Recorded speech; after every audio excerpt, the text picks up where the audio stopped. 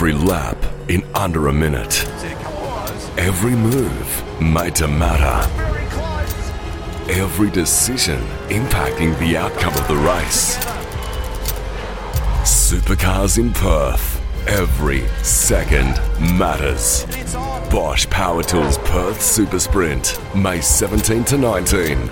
Book now at Ticketek. Supercars. Unforgettable. Hey, it's Chaz Mostert here, and yes, I'm inside your speaker. I'm in here because I have a special message for you from Clayton in Melbourne. If you're a club, state or national racer on the circuit or on the dirt in Speedway or rallying, you can now tap into the know-how of Walkinshaw Racing Services, and you don't need a supercar to get in the door. The same expertise that's won multiple Bathurst 1000s and V8 Supercar Championships is now available for you to call upon. From bonnet to bumper, WRS can help you with engines, design, paint, machining, fabrication, and so much more for all sorts of makes, models, and categories. Have a chat with Walkinshaw Racing Services and tell them what matters to you. Call now on 1300 W Racing or email services@walkinshawracing.com.au. A Motorsport Podcast Network production.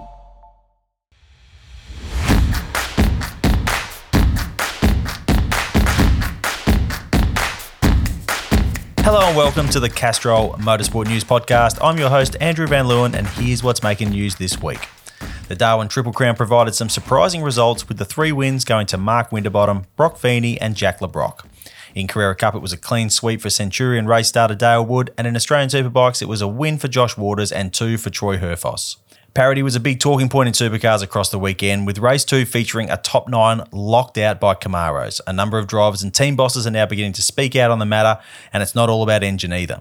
Engine fires were back in the headlines as well after Cam Waters' car went up in flames in race 1. A fuel leak has been blamed this time around. There was a crackdown on suspension scrutineering heading into the round, while new engine maps are trialled on both sides of the manufacturer divide and used by the Ford teams. The Supercars drivers are working towards formalising their Drivers' Association, similar to what is seen in the AFL and the NRL. The silly season seems to be coming alive, with Ryan Wood emerging as a player with interest from both Walkinshaw Andretti United and Team 18. Rumours of a potential WAU deal for Cam Waters remain persistent as well. Virtual safety cars could be coming to Supercars. Technology that could be used for that was trialled, albeit unsuccessfully, in Darwin. It appears sanity will prevail in the Joey Mawson Super Licence case, with Supercars expected to allow him to suit up for Premier Racing at the Enduros later this year. And the federal government has withdrawn $12.5 million of funding allocated to the second Bathurst circuit, which has seen the Bathurst Regional Council effectively shelve that project.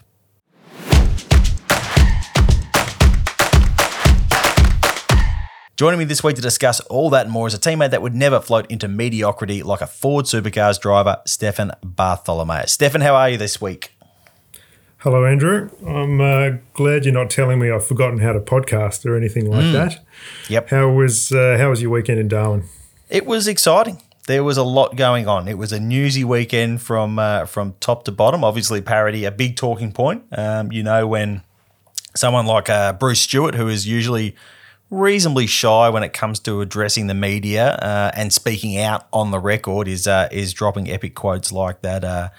Watching his great drivers descend into mediocrity when he's reaching that point of frustration and wanting to actually speak out on terms as frank as that, then there's something pretty gnarly going on. Maybe Bruce should be leaning into that narrative. Then he can pay his drivers a bit less. Yes, that could definitely be an option. We're going to talk about Bruce and his drivers or potential drivers for next year a little bit further down the track, but let's start with unwrapping what we saw in Darwin over the weekend. And while the racing was a little tame and, dare I say, Carrera Cup-like, the results themselves were pretty wild. Frosty took his first race win since 2016 and first podium since 2018 on the Saturday after the monster Mustang decided to barbecue itself while leading.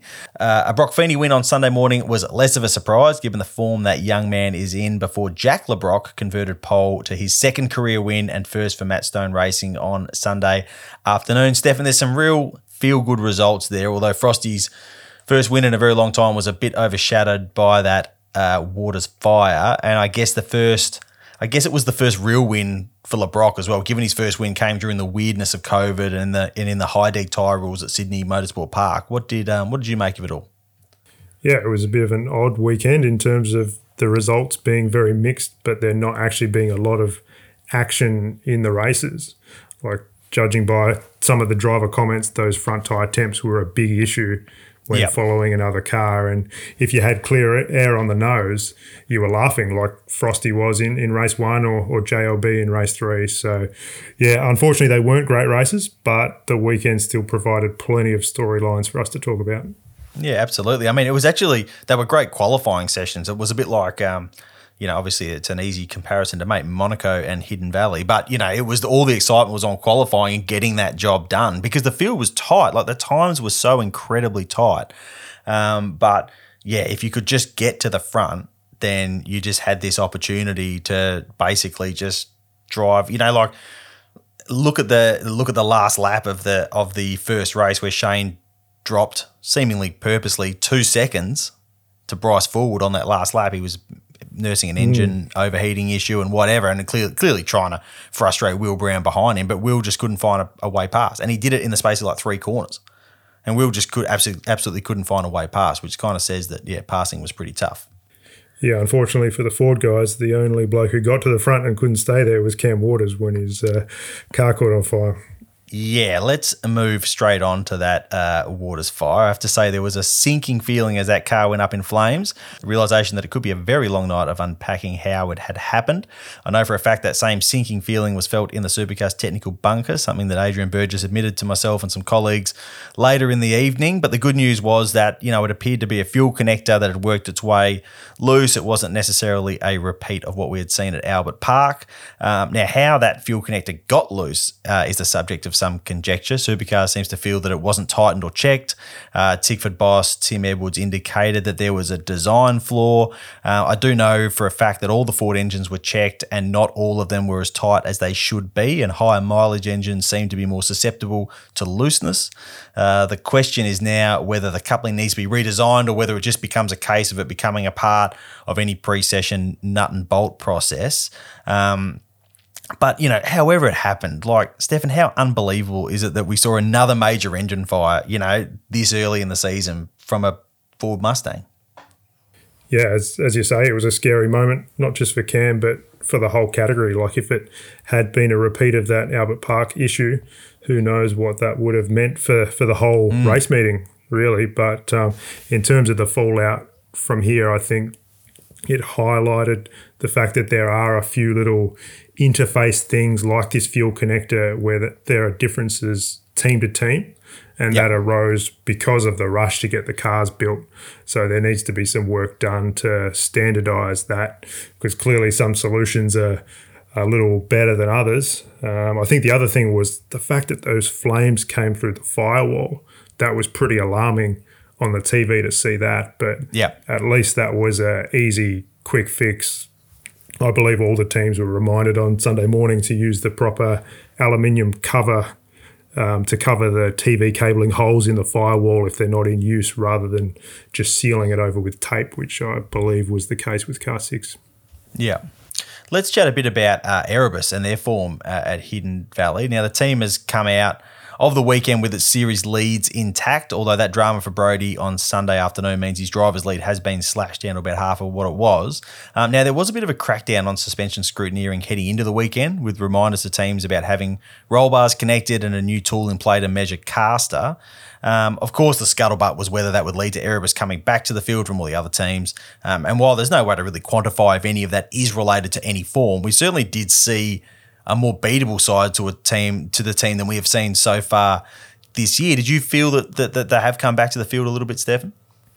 Well, clearly they did in terms of the results. They weren't quite as sharp as they have been either in the quali pace or the race pace. But, yeah, only they will truly know the reasons. But from what I gather, it's not a specific thing like caster. It's more that they just didn't quite have the cars in the right setup window for the track conditions. And obviously it was a lot hotter than it's been at the last few rounds. And if you look back, like, the only other sort of hot event we've had was Newcastle, where the Erebus cars were okay, but they weren't spectacular in the races either. So, yeah, they weren't quite as sharp, but they also weren't far away. So I don't think they'll be panicking about where they're at speed-wise, it would have still been a really good weekend for them if it wasn't for Brodie coming unstuck there in that last race. Yeah, absolutely. I mean, in terms of if that is the trough of their peaks and troughs, and that's all they have to do damage limitation on, then they're still in for a very good season and still very much right in the hunt for all the silverware that is on offer. It's interesting you mentioned about the setup window and stuff. I was talking to Dave Reynolds on Sunday night, and he made what I thought was an interesting comment. He said, like, it's the cars are hard to get in the window, but it's really easy to fall out of the window. And obviously, like, Groves have gone backwards in the last couple of rounds pretty spectacularly as well. And it doesn't take much of a shift in the conditions, whether it's what control tyre you're running on or weather or whatever, to suddenly go, hang on a minute, we're miles away from where we need to be. And even if we're not miles away, when the whole field's separated by 0.6, then you suddenly look pretty average. And we saw some big names down the back of the field in some of the qualifying sessions. Yeah, even day to day, it can change a lot, as we saw, or 1 10-minute session to the next if you don't quite get everything right. So, being consistently up there like they have been is a pretty hard thing to do through the whole year. Yeah, absolutely. For me, it's really time to count Broc Feeney as a very, very genuine title contender. I'm not saying I ever doubted whether he was, a good driver or not, but the way he's driving this year, I think, is quite incredible. Like, he had Giz's measure all weekend in Darwin, and it's not the first time this season that's been the case. Right now, I reckon he's a big shot at the title because Triple Eight does seem to be developing its consistency. I reckon he's right in the game. What do you think? Yeah, well, Broc would be leading the championship right now if he'd not lost those points with the disqualification back in Newcastle. And even so, he's ahead of Shane in the points. He's only 91 off the lead now. So, yeah, he's right in it. And he's looking stronger and hungrier than Shane is at the moment. It's just such an interesting dynamic even within that garage right now. It could go either way in terms of who their strongest contender ends up being, but Broc's just getting better and better, and I think on the weekend seeing him get a podium on a Saturday, like the Mr. Sunday thing's kind of been talked up as kind of funny, but that was something they needed to work on, being stronger earlier in the weekend, and clearly they did that up there on the 88 car. Well, I had a chat with Broc on the Sunday evening in Darwin about his title hopes and a few other things, and here's what he had to say.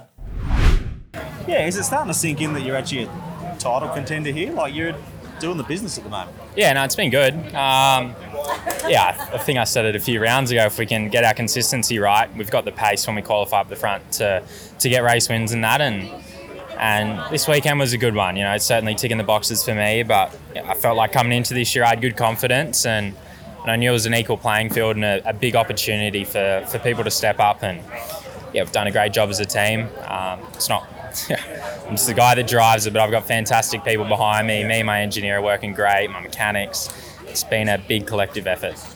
How has Marty sort of found that step up? Like, it is a big step up, when you came from Super 2 the other year, you had to go with the old car against people who had like an immense amount of experience with that car. How nice has it been to have that reset and sort of have a fresh crack at it with both of you? Yeah, I think it's been great. Obviously last year, it's probably nearly as a bigger jump for him than it is for me, you know what I mean? You're going from Super 2 and doing stuff like that to full-time in the shop, analysing how we're going to go faster at the racetrack. And honestly, I can't speak highly of him enough this year. He's been fantastic. And we've got the guys to lean on like Jeremy and Pete and, the other engineers that certainly help. But he's been fantastic this year, and we got a real good understanding together of, when I say something, he completely understands me. And he's I've never heard him stressed, you know what I mean? He's super cool, calm and collected, and I feel like we've been working real well together. Have you had to relearn that language a little bit with these new cars just because they behave so differently to the old cars? I don't know if we've had to relearn it, but like certainly things do different things than the other cars, and it's a weird one. Sometimes you throw so many things at it, and it doesn't feel too different. Yeah. But then in qualifying, it's so close. So you just got to make sure it's so, I suppose, right in the range. But I feel like at our test day, all the things that we went through, we wrote a list down. This is what this does. This is what this does. Yep. So now when we sit down in a debrief, we sort of know what we're looking for and what tool will help it. Shane is a formidable competitor for anybody in the field. Yeah. You've actually got to share a garage and share equipment with him and share data. Obviously, that goes two ways, but it must be, it's a feather in your cap that you're actually taking it to him at the moment. What's your sort of feeling on that? Yeah, obviously it's, I like winning races, and if you win races, you're ahead of everyone else. But it's about working together as a team, and we know we're not as strong as we need to be at the moment. Obviously, we want both cars up there consistently, and I said it yesterday, I still think he's the guy to beat, and he's probably the best guy on the grid still. So there's no doubting that. It just shows in the races. He's still got great pace. But yeah, it's been really good. I mean, I'm really enjoying working with him. He's been great. We're getting along super well. And just a couple of mates going racing together and helping each other out where we can. He said last year that he was really hoping you would take that step up because that was what the team was going to need. Do you find that he is coming to you a bit more maybe on sort of ideas or how to push the whole Gen 3 program forward? I don't think he's really coming to me or anything like that, but we're super open about anything and we openly discuss racing lines, setups, what changes we're doing and stuff like that. But obviously the data's a big one. I mean, you still, doesn't matter if you're quicker by a few tenths in one corner, you're at least going to be, you know what I mean? So we go back and forth a lot, and engineers obviously work super close. But obviously Friday we were sort of running solo. They didn't get any running, so it's been good the last couple of days to have someone to lean on and see what they've tried and mix things up. Every lap in under a minute means every second matters. Bosch Power Tools Perth Super Sprint, May 17 to 19. Book now at Ticketek. Supercars, unforgettable. Well, it's time to talk parity, Stefan. It was unsurprisingly a huge topic over the weekend with 3 Camaro wins and 8 Camaro podiums. One of the great shames of the Waters fire on the Saturday was that we didn't get to see what his rear tyre life would have been like across the race, and whether even in those conditions that very much favoured the leading car, whether he could have hung on and actually taken the first legitimate win for a Mustang for the season. There was an amazing impromptu drivers meeting with a lot of Ford drivers and a cameo from Shane Van Gisbergen in the pit lane on Sunday evening, and a much more serious chat between Bruce Stewart, Tim Edwards, Carl Foe and David Couchy in the lane as well. Tim and Bruce spoke to the media afterwards and were quite upfront about their concerns, particularly for Bruce, who was usually very reserved, as we mentioned at the top of the show. The thing is, Stefan, like my intel from Ford Performance on Saturday evening was that the mapping changes were starting to work and the camshafts were playing the game better than they have done before. It was a much flatter cam table. You know, they're not getting that movement in certain parts of the rev range. And they kind of felt like engine-wise there was some real progress with the latest mapping that went into the car. And that really kind of suggests that something else is the issue, and it's probably aero. Like, this is just a mess. And I really don't see, with the existing processes we have in place, how it's going to get fixed. Yeah, well, this was obviously unusual in terms of Gen 3 being a new body, but also engines as well. And we haven't had this parity conversation flip back and forth between engine and aero previously. So it's been an unusual one from that perspective. But clearly now we're all waiting to see what happens next, because there's big question marks around what a short-term fix might look like, as well as what the bigger picture plan here is. Because if it really is aero, like, the category is surely going to have to look at adding wind tunnel testing to the process. Like, definitely. Yep. That might be $1 million exercise to ship those cars over to the States and have some wind tunnel time, but the fundamentals of what they're trying to achieve at the moment, it's just so difficult. Like, the process that they have now with their straight line and their CFD, it's light years better than it was 5 years ago. It's improved so much, but close enough isn't actually good enough with Gen 3. Like, these cars are so spec, the margins are so tiny, there's only 2 manufacturers, so any difference can just separate the grid into 2 blocks like we're kind of seeing. And I'd hate for it to go to a balance of performance type formula, because you only end up with more politics and more sandbagging with that, and we've seen that in GT. But yeah, this technical parity road that they're on, it's a really rough one to try to get it right. And that is such a good point, Stefan. Like, in the old days, you know, pre-Gen 3, even if your car did have an aero disadvantage, you might have had an advantage somewhere else. You might have had a solution to work around that in terms of setup or whatever. You know, like, we obviously saw it in 2019. But now there's just nowhere to go. There's nowhere to go. If your car can't work as well as another one, you don't have the tools to try and fix it. And you don't even have the in-car adjustment to try and make your rear tyre life better or whatever, you know? So, yeah, that is a fantastic point that it's really shone a light on the importance of, if you're going to try and have technical parity, the more even you make the cars, there better be technical parity. And we obviously just don't quite have it at the moment. Yeah, but it's such a difficult one to get right because it would be easy to go too far the other way. And all the big prizes of the year are yet to be determined. Like the Ford seems to have pretty good straight line. So if you go to Sandown and Bathurst, yeah, you wouldn't want to have given them too much the other way. But at the same time, looking at the results, it can't continue like this. And the only way that this parity debate is going to end is when Ford start winning races one way or another. So, yeah, this technical parity process is very difficult. I mean, in some ways, I'd love to see them just give the manufacturers a box to work in for their aero and just say, design and homologate, submit what you want. And if you win, you've done a good job. And if you don't, you haven't done a good job. But at the moment, this system is on supercars.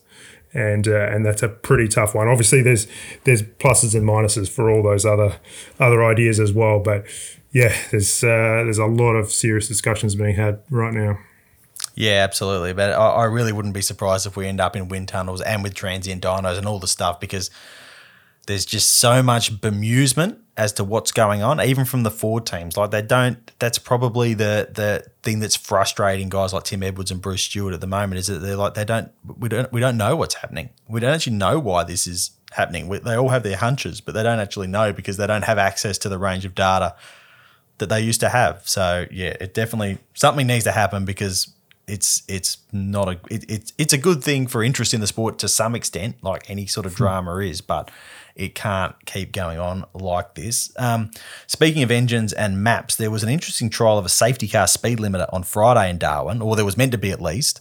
It was trialled in SVG's car in practice 1, and the plan was that there would be a wider rollout and trial at the end of practice 2 with multiple cars using the limiter, but it didn't actually work on Giz's car, so it was binned after that. Now, once it's sorted, there's various ways that it could be used. So the idea will be that if a safety car is called, you press the button and you'll be speed limited to something that was 120 kilometres an hour. They were trialling on Shane's car at Hidden Valley. So it could be used to just slow cars down and stop them racing to the control line when a safety car is coming out, which is something we've spoken about on the pod before and is definitely pretty sketchy. But there's a chance that it could also be used as a virtual safety car. It could just slow down the field to rectify more minor issues and that sort of stuff. Now, Stefan, I'm all for stopping the racing to the line. I'm all for this being used as a safety thing in terms of, when you're introducing a safety car to neutralise the field. But please no VSC. I just don't like it. It's none of the fun of a safety car. Like you don't, I just don't like it. Yeah, I think we've talked about both of these topics probably in isolation before, that there's nothing more disappointing than in an F1 race to see a VSC rather than a safety car. But yeah, the big topic here really is the issue of cars going too fast when the safety car is called. Yeah, it's been an issue for a long time, so to see them take a step towards a solution is great. And I mean, they did trial a similar speed limiter system at Hidden Valley and Winton as well, I believe, back in 2016. Mm-hmm. But it proved to be really hard on the valve trains. Yeah. But hopefully with this drive-by-wire throttle that these engines have got, that they can control that side a bit better. And then the challenge is just around policing the activation of it fairly and how it kicks in when they need to use it. But it was clearly a shame what happened with Shane's car in practice at Hidden Valley. But overall, this is a great thing that they need to keep working on. Yeah, no, it's a good step. And there was genuine surprise down at Triple Eight and from the Supercars technical team and from KRE that it didn't work, because they just couldn't see why it wouldn't actually work. They bolted into the car thinking it wouldn't be an issue, but whether it was actually getting, Mark Dutton said it was getting stuck on and Shane couldn't go over 120, but I think he did like a 7 dead or something like while they were still fiddling with it. So I don't know if that was necessarily the case, but it was obviously affecting the engine, and all the Chevys really struggled in practice 1 because they bolted a map in that, again, Triple Eight used at QR the other weekend, felt was really, really positive in terms of drivability, and the cars wouldn't idle. No one could get their car to actually idle. So it was there was all sorts of ECU related fun and games going on for all the Camaros in practice one. Yeah, I'm sure with that limiter, if they thought it was going to be a drama, they would have at least trialled it on the wild card or something rather than on Shane's car, because that definitely set a bad tone for his weekend. It certainly did, and he didn't need much more to be going wrong to not be in the best mood. But anyway, let's touch on this Drivers Association thing, Stefan. Now, we covered off the formation of an informal Drivers Association on our post-Newcastle pod, but now there's a movement to actually make it official. The drivers all met on Friday evening in Darwin, and more meetings are planned for Townsville. Chaz Mostert and Shane Van Gisbergen appear to be leading the charge. It will be interesting to see how Supercars and the teams respond to it. I think if it's framed as being safety-focused, it can get support, but hints of it being used as a bargaining tool outside of safety might have a few people a little worried. What do you reckon, Stefan? Yeah, it'll be interesting to see how this one unfolds. Like, the drivers clearly are a critical part of the sport, and it makes sense for them to have a formalised group.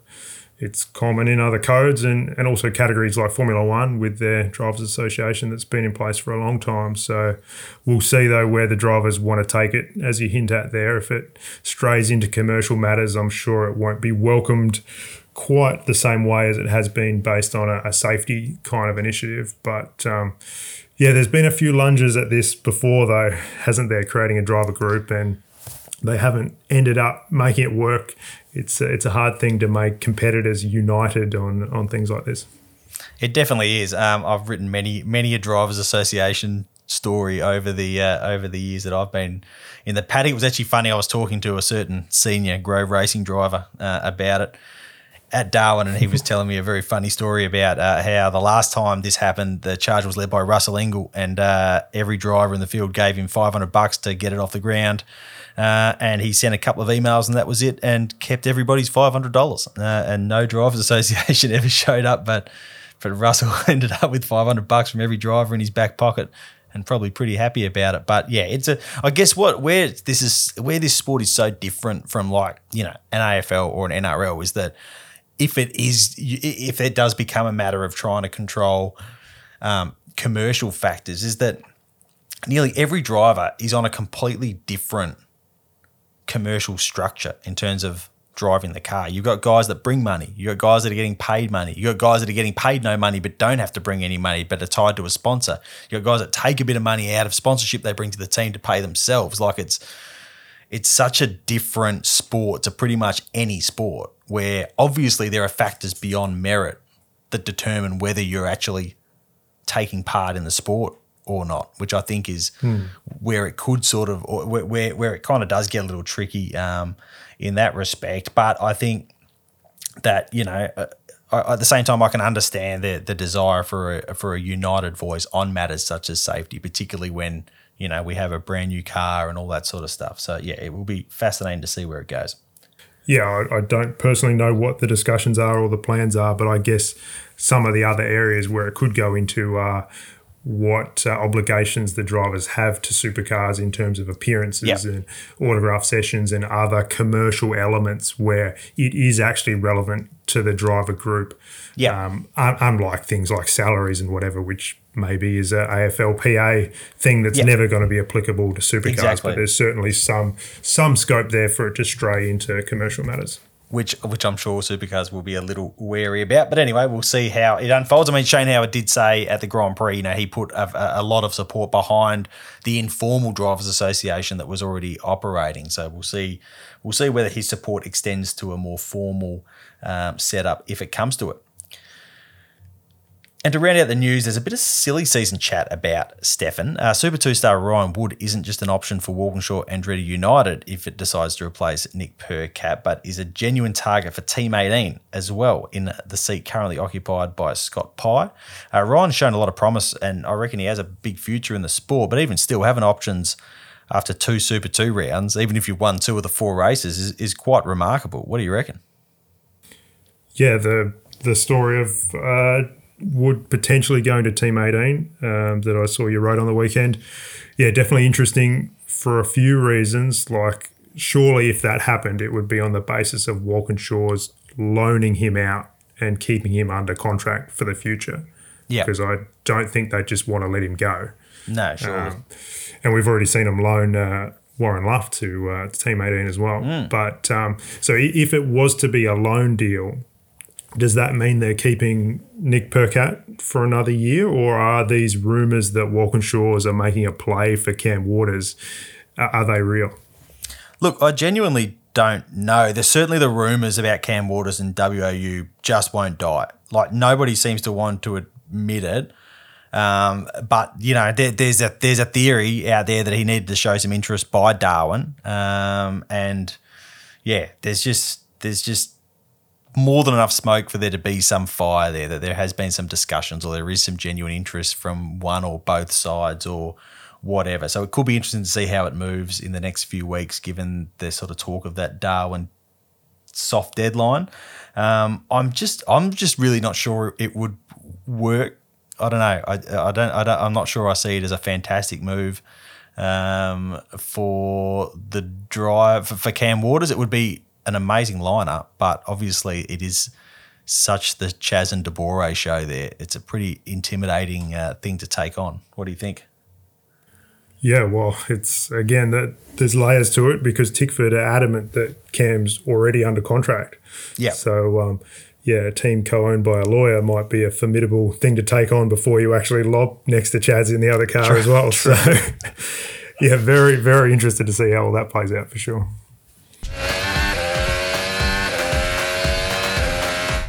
All right, let's take a look at what happened around the world over the weekend. Max Verstappen took a lights-to-flag win to seal Red Bull Racing's 100th victory in Formula One, the team becoming just the fifth in the category's history to reach that mark. Fernando Alonso finished second and Lewis Hamilton third. Oscar Piastri finished 12th for McLaren. Jorge Martin won a thrilling German MotoGP at the Sachsenring ahead of Francesco Bagnaia, the Spaniard having also won the sprint race. Jack Miller finished a distant sixth amid a horde of Ducatis, and Alex Palou won the IndyCar race at Road America from Joseph Newgarden and Pato O'Ward. Scott McLaughlin finished 7th and Will Power 13th. Okay, Castrol mailbag time. Alistair Ronfeld says, it seemed like SVG was nowhere to be seen on the Darwin broadcast except when he got onto the podium. Do you think he was hiding away from cameras, or have Supercars media given up on trying to talk to him? Well, Alistair, it's probably a little from column A and a little from column B, I reckon. Giz does not like the Darwin round at the very best of times because he hates the heat. He was saying on Sunday evening that his favourite part of going to Darwin is leaving Darwin. I'm reasonably sure those involved in the broadcast wouldn't have reckoned on getting much value out of Shane over the weekend, particularly when Supercars itself was responsible for some of his woes with that safety car limiter test that we talked about on the Friday. And I think being left alone by the media would always suit Shane just fine. Stefan, does that seem about right? Well, yeah, considering the broadcasts are largely about how great everything is, Shane interviews don't necessarily fit that mould too well, and it works both ways. Yeah, I did briefly think towards the end of race 2 that he might slow it up a bit and make sure he's not on the podium so he doesn't have to do the interview in Parc Fermé as well. But he's definitely in a weird spot at the moment with his relationship with the category. But yeah, we'll see. He might have a very good weekend in the NASCAR at Chicago and come back refreshed and just smoke everyone in the second half of the season. You never know. He might just not come back. It might be Richie's dad away in the 97 in Townsville.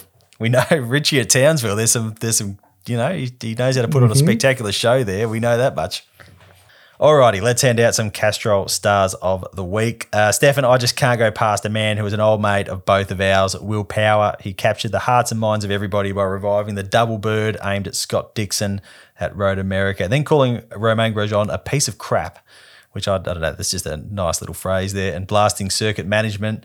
You know I love these outbursts, and I wish we had more of them across the sport, and I've never been prouder of the great man than I was when I saw it. I must have watched that interview about 5 times because I enjoyed it so much. Who gets your Castrol SOTW this week? That's going to be hard to top, Andrew.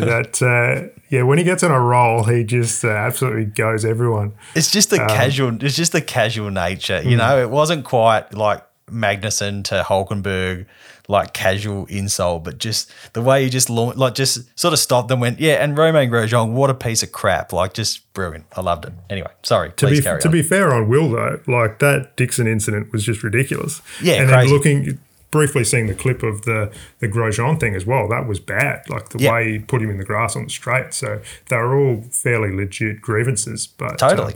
We're not used to seeing someone machine gun fire out those sort of tear-ups over here. But anyway, my star of the week is going to whoever designed the rear suspension of the current Mercedes F1 car. Like, granted, George Russell eventually retired from the Canadian Grand Prix with some brake issues, but the fact he could continue in the race after how hard he hit the wall was just incredible. Like, it's a funny world when our touring cars disintegrate like Coke cans when they meet some concrete, but F1 cars are just built like tanks these days. They really are. But I mean, just thinking about even the Brody clash in the last race, these Gen 3 cars really do fall apart a little bit too easily. So, yes, you're right. It's quite a juxtaposition when you see someone sort of bashing the wall and carrying on like that. Anyway, that's it for this week. Remember to like, subscribe, and review our work wherever you listen to your podcasts. And we'll be back next week with more Castrol Motorsport News.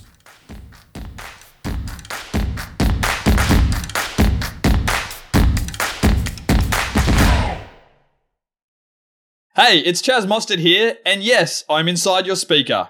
I'm in here because I have a special message for you from Clayton in Melbourne. If you're a club, state or national racer on the circuit or on the dirt in Speedway or rallying, you can now tap into the know-how of Walkinshaw Racing Services, and you don't need a supercar to get in the door. The same expertise that's won multiple Bathurst 1000s and V8 Supercar Championships is now available for you to call upon. From bonnet to bumper, WRS can help you with engines, design, paint, machining, fabrication, and so much more for all sorts of makes, models, and categories.